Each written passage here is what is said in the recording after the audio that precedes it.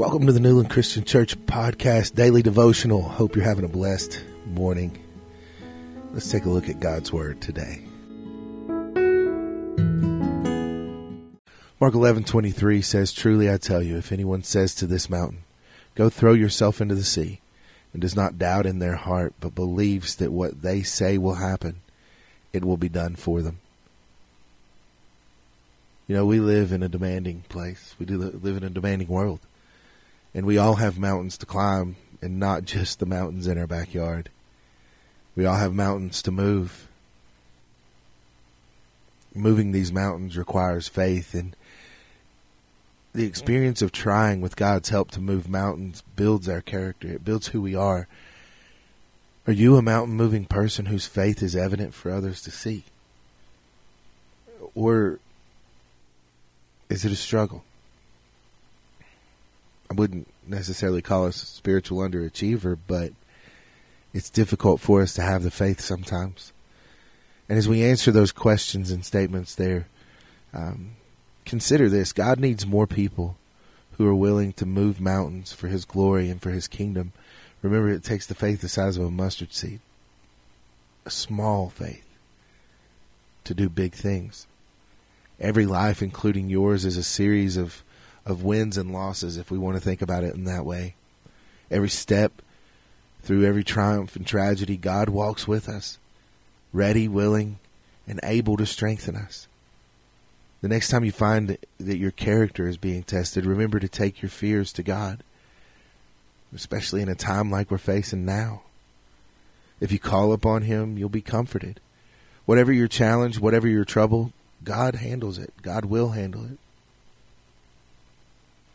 Remember, in the Bible, it constantly talks about your faith has done this. Your faith has made you well. Strengthen your faith through praise, through worship, through Bible study, through prayer. Open up the Word, read it, study it. That's why we're doing these devotionals. And trust God's plans. You know, with Him, all things are possible, and He stands ready to open a world of possibility to you if we just carry that faith. Think about the times that we're hesitant to share faith.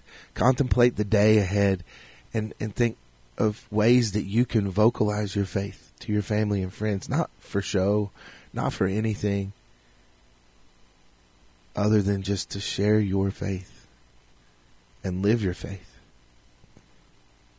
E.M. Bound said, "Only God can move mountains, but faith and prayer can move God." God is sovereign. He's over all. He does all. But the reality is our faith is what speaks to Him. Remember, Christ was moved to heal because of the faith of those seeking the healing. How do you walk in your faith today? I hope that you will claim the promises that God has made in His Word. Obey the Word of God, and no matter how you feel or what might happen, remain faithful. Continue to remain faithful to Him today. Let's go before Him in prayer this morning. Lord, we thank You. We praise You. We give You that praise today, knowing that, God, just a small amount of faith in us can move mighty mountains today, knowing that You, Lord, are sovereign and in control. You, Lord, have control over the things that we face each day.